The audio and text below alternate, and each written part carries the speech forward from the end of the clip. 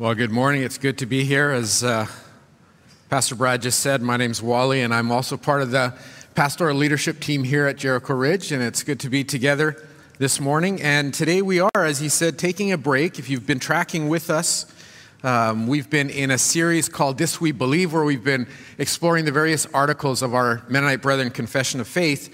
And last Sunday, we focused in on article number 4, which was on evil and sin. And we're using that sort of as a springboard, a platform to go into our sub-series now in Lent called Hooked, which is focusing in on temptation. And we want to explore over today and the next 3 weeks, what does temptation look like as it inserts itself between God's desires for us and our own personal desires? How do we live with the daily reality of temptation? And how do we learn, or how do we grow in our stance against it? It's a question that has plagued humanity from the onset, and it's a question that will plague humanity long after you and I are gone. In fact, one of the great Roman general, Mark Antony, if you know your history, Mark Antony and Cleopatra, the great Roman general, one of his tutors said about Mark Antony, he said to him, "O Antony, O colossal child, able to conquer the world, and yet unable to resist temptation." There's not a person here in the room today, there's not a person on the globe that you can think of, friends, that doesn't deal with, on a daily, consistent basis, with temptation. We all face it, so let's talk about it and how we can plan to stand against its destructive intentions in our lives. So I think it's important that we begin this morning with talking about the difference between trials and temptations, because the two things are very different, and yet often in our language and in our conversations we interchange them, and we shouldn't be doing that. Trials are ordeals, circumstances that test our faith with the intention of growing it, with the intention of drawing us closer to God. And normally there's nothing inherently sinful about a trial or a challenge. It's usually simply a hardship or a trouble, a circumstance that we're facing that maybe we've brought upon ourselves, or that's coming against us from outside of ourselves, and it's generally not inherently evil. So if you have your scriptures, or if you have an app on your Bible, there's a Bible on our Jericho app if you have that. Let's turn to James chapter 1. James is found towards the end of the New Testament. James chapter 1. And James in chapter 1 addresses both trials and temptations. And we're going to first look at what he says about trials. Chapter 1, verses 2 to 3. Dear brothers and sisters, when troubles of any kind come your way, consider it an opportunity for great joy. For you know that when your faith is tested, your endurance has a chance to grow. And then through the next several verses down to verse 12, James talks about trials and their connection to God, and how we are called to persevere in them and grow in our faith through them. And friends, we have examples throughout the scriptures, both the Old Testament and the New Testament, of people being tested, not tempted, but being tested so that they can grow in their faith. Classic one that we often think of first off is the person of Job. Job, wealthy, rich, obedient to God, had it all, so to speak, and then comes under significant testing and trial when he has everything removed from him, including his children. All that taken away. Another person that I can think of is the prophet Elijah. Again, a prophet speaking on God's behalf, talking and challenging people to draw closer. Elijah comes to the point in a deep, deep depression of wanting to die, of wanting to commit suicide. Another person is the person of John, who wrote the Gospel of John and writes the book of Revelation. Later on in John's life, again a disciple, a follower of God, he's exiled to a remote island, not because of sin, but again, a trial, a test. What's happening? Those people and many others in Scripture, and those of us today who are experiencing that, we're not experiencing punishment in those situations because of sin in our lives. Actually, what's happening is a deconstruction of our faith. In places where we don't correctly understand God, or where we perhaps don't correctly fully understand God. And God wants to change some things that are happening in our faith walk, in our understanding of who He is. He deconstructs, places us in situations of deconstruction so that we can have our faith reconstructed, so that we can come to a more full understanding of who God is in various aspects of our lives. So God can and He does use trials, testing as a normal part of our life.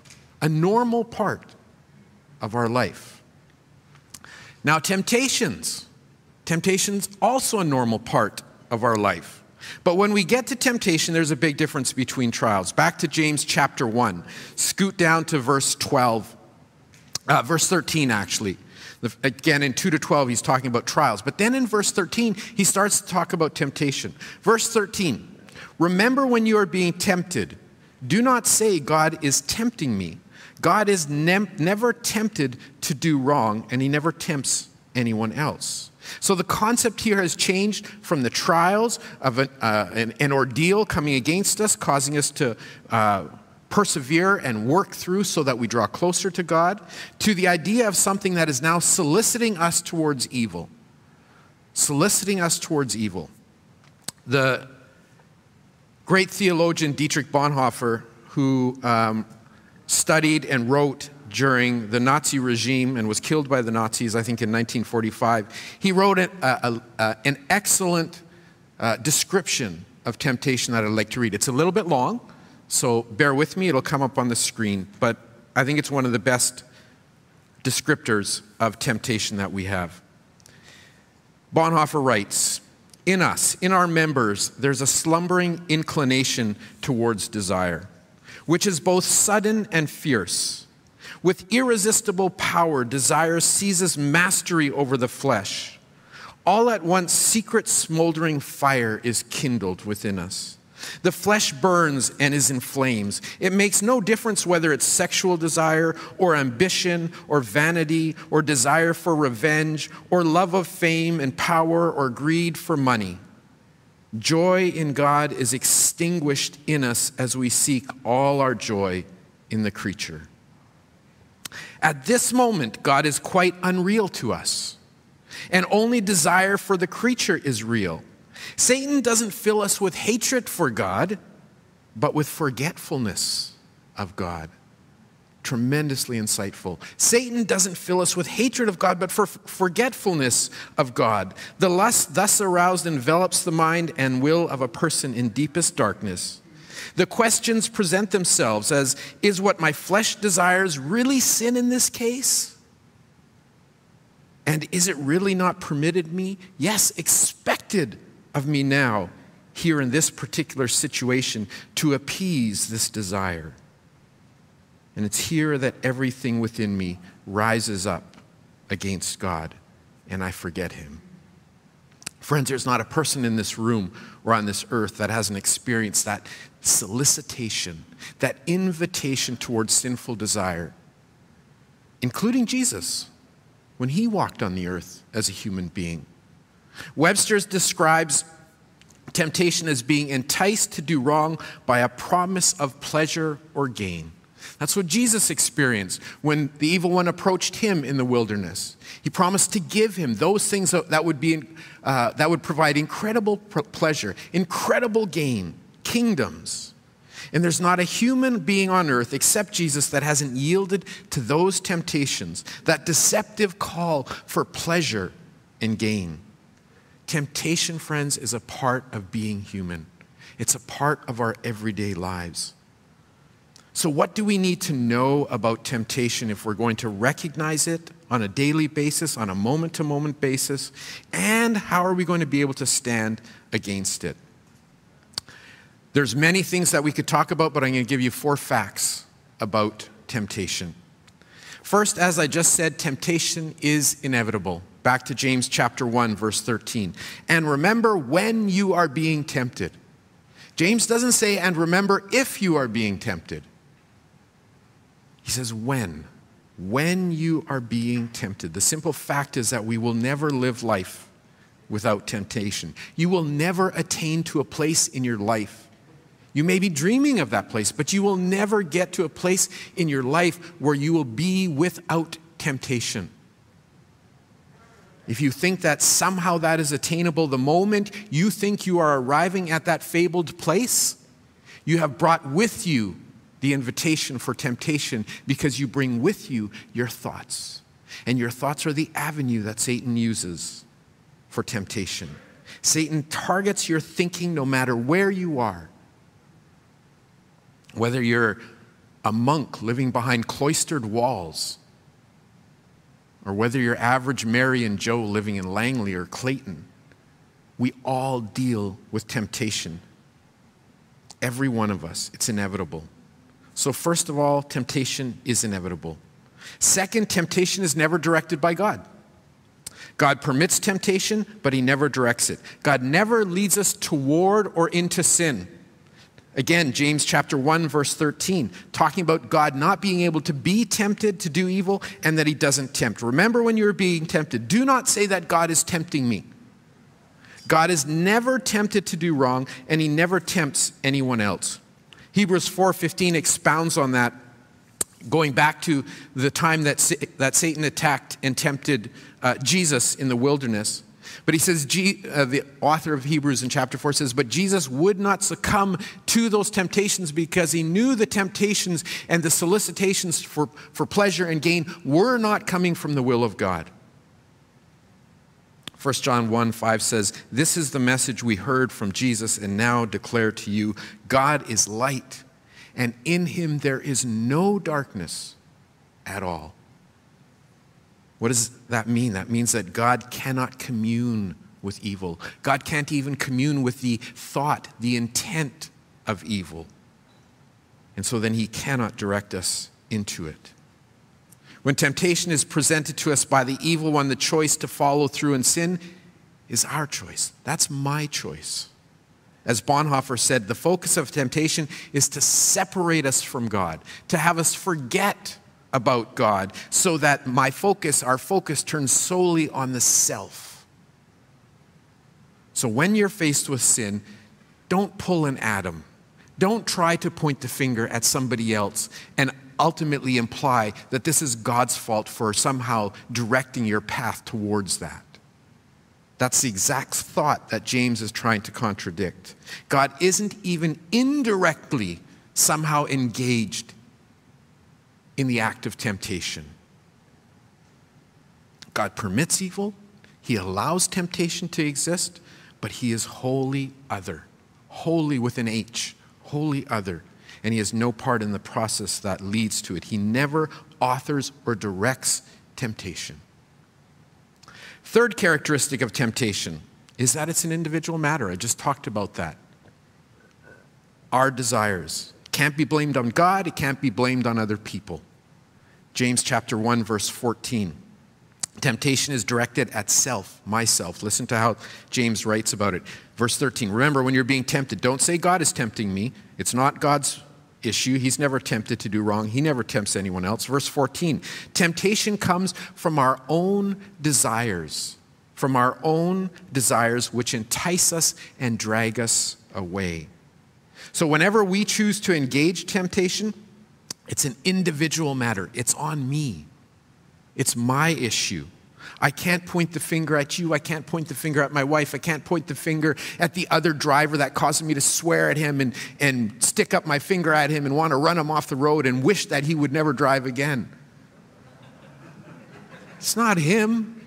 That wasn't the issue. The issue comes back to me. Sin takes place when I agree to the temptation and follow it.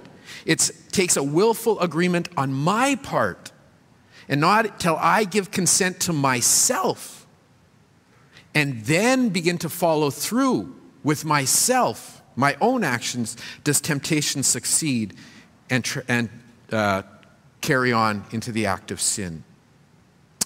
And friends, the process that temptation takes to move us through to the culmination of sin is the same, which is the fourth fact.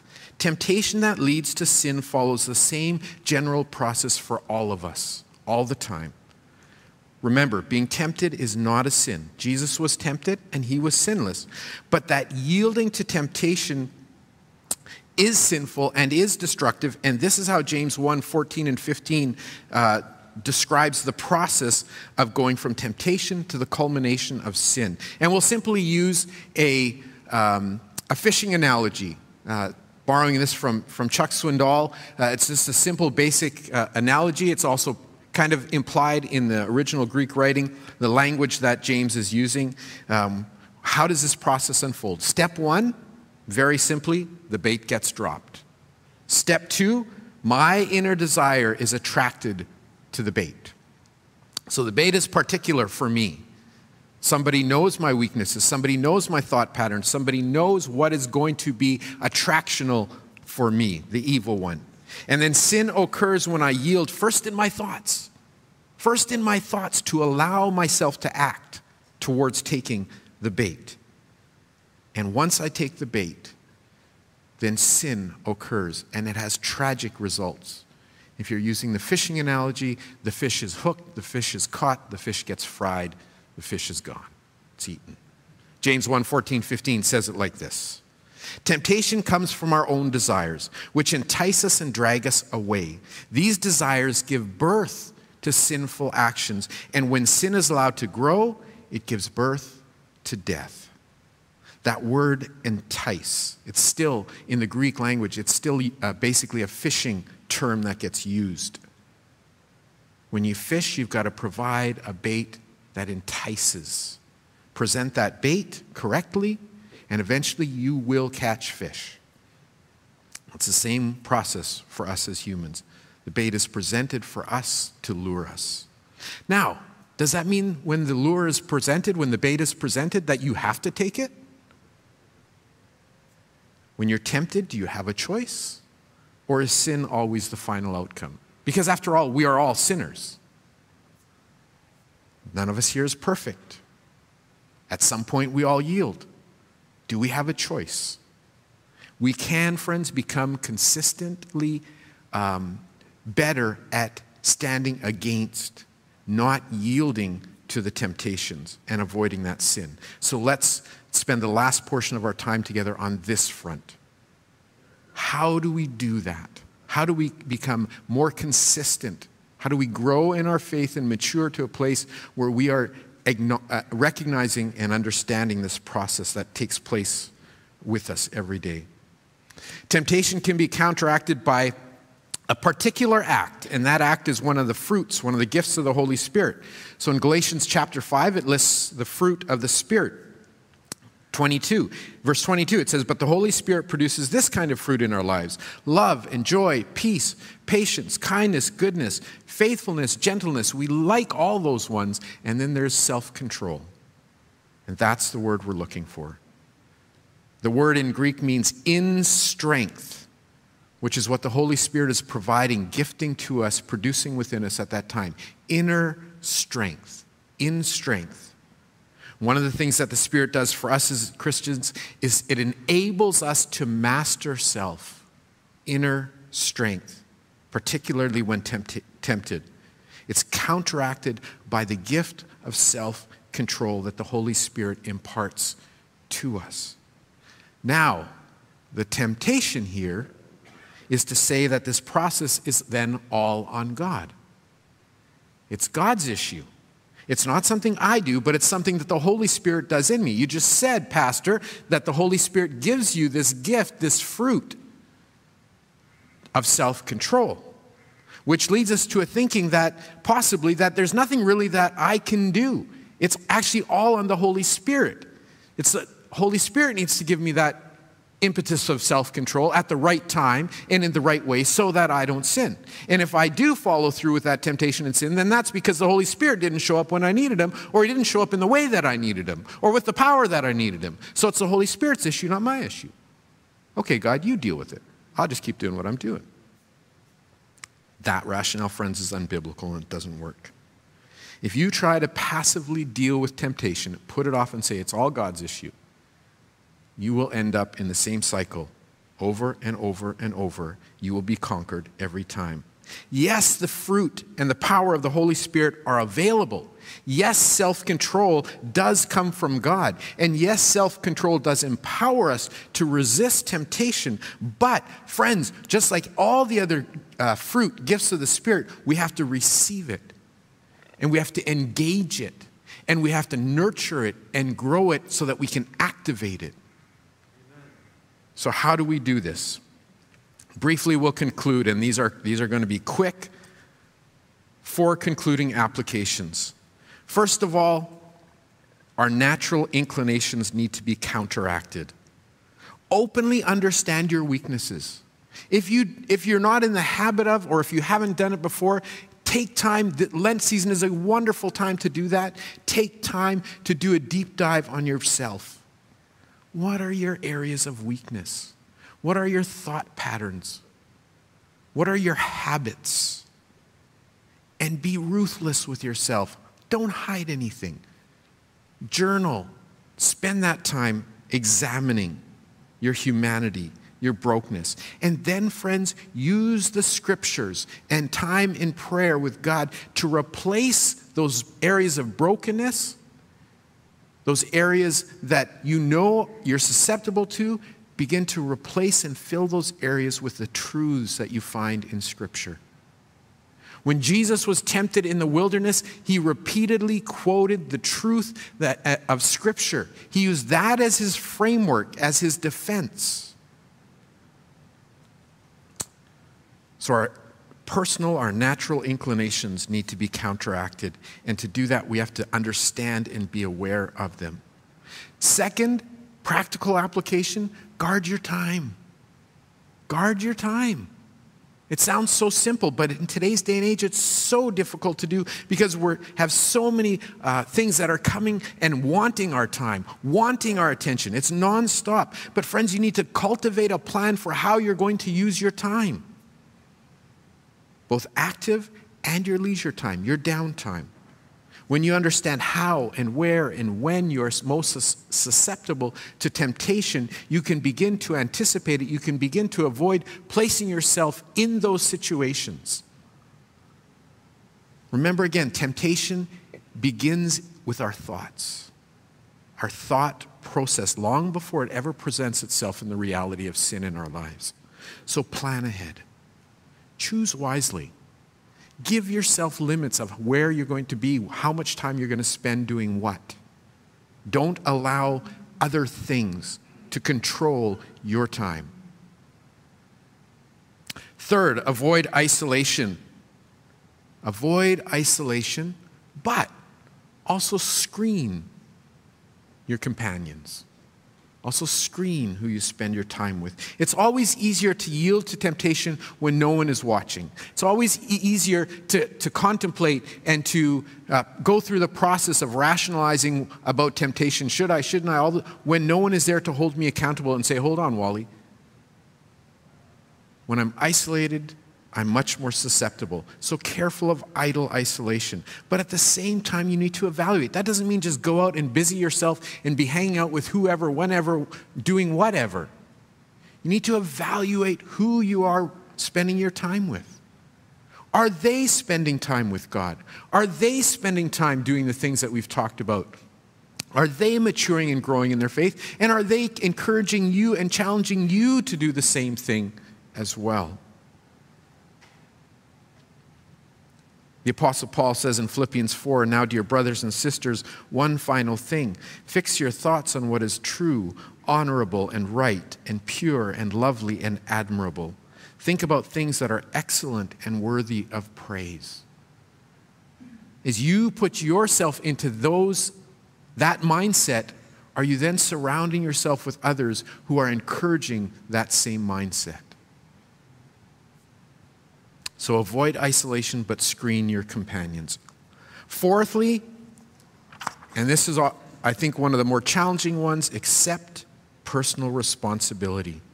Accept personal responsibility. You choose to live in a relationship with Jesus. And when you don't live up to your end and your part of that relationship, admit it.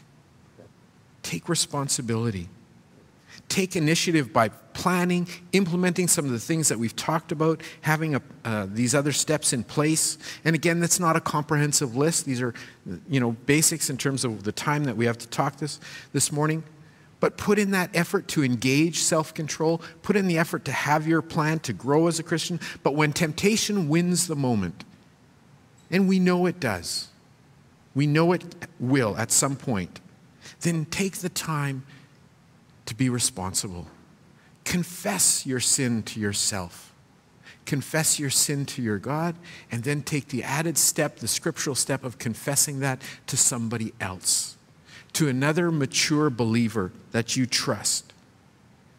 James also says in chapter 5 of his book, "Is anyone among you in trouble? Well, let them pray." Verse 16 in chapter 5, "Confess your sins to each other and pray for each other so that you may be healed. The prayer of a righteous person is powerful and effective."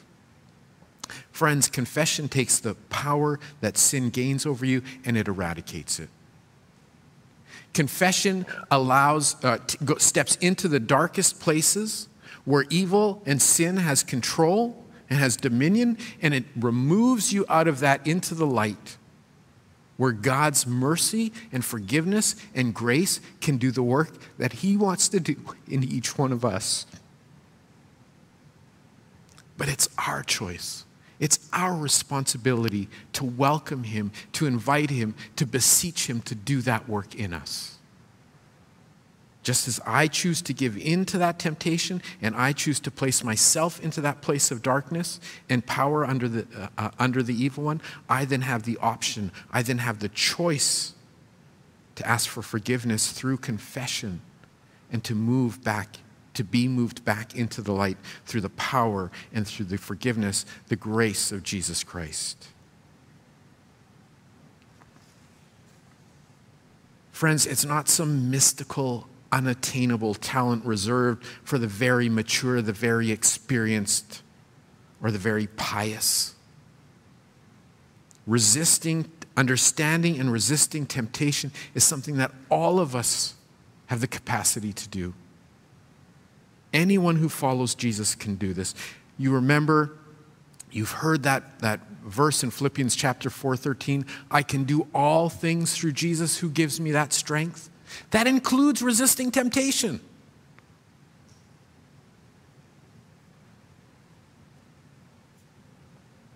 But it doesn't just happen automatically. We need to engage. We need to learn about it. We need to learn about ourselves and who we are as temptation comes against us. We need to act and we need to take responsibility in conjunction with what the Holy Spirit is doing within us. And then in back to James chapter 1, verse 12. Listen to those who persevere in this. Listen to those who engage and put steps in place in their lives to resist temptation. Verse 12, James says, "God blesses those who patiently endure testing and temptation." He blesses you. Blesses you. Afterward, you will receive the crown of life that God has promised to those of you who love Him. God's reward is there for us. I'm going to invite the worship team, Jesse and his team, to come up. As they come up, we're going to invite our prayer team to head to the back and be available there as well. And perhaps today you are simply tired of living in the same repeating cycle. And you wonder, why can't you get over that hump? What's going on? Or perhaps today you want to strengthen your stance. Perhaps you're enduring a season of increased temptation, increased oppression from the evil one. And you're saying, "Lord, I want to persevere even more so in this area. I want to come and strengthen my faith in this area." Or perhaps today you want to take responsibility for this area in your life and you want to move into a time of confession. You can do that in response to God as we worship, but I encourage you and I challenge you to step into that time of confession with another person. You can do that with our prayer team. We have Pastor Brad and Katie Kwan at the back. I'll be at the back as well. And you can move into a time of taking responsibility. Are these things comfortable? Are these things natural? Are these things that we just like, oh, yay, I can do this? No, they take effort. They take determination. They take a conscious will on our part to engage. And so, friends, I'm going to invite you to stand. This is our time to respond to God. This is our time to respond to Him in worship. Let's stand together. We can respond in our time of singing. You can be in prayer during that time right where you are. You can join one of the prayer team members also at the back. So let's worship together. God of mercy, God of forgiveness, God of grace, who implores you to come to Him, to grow in your faith in Him, and know that there is a reward for those of us who persevere and stand against temptation. Let's sing together.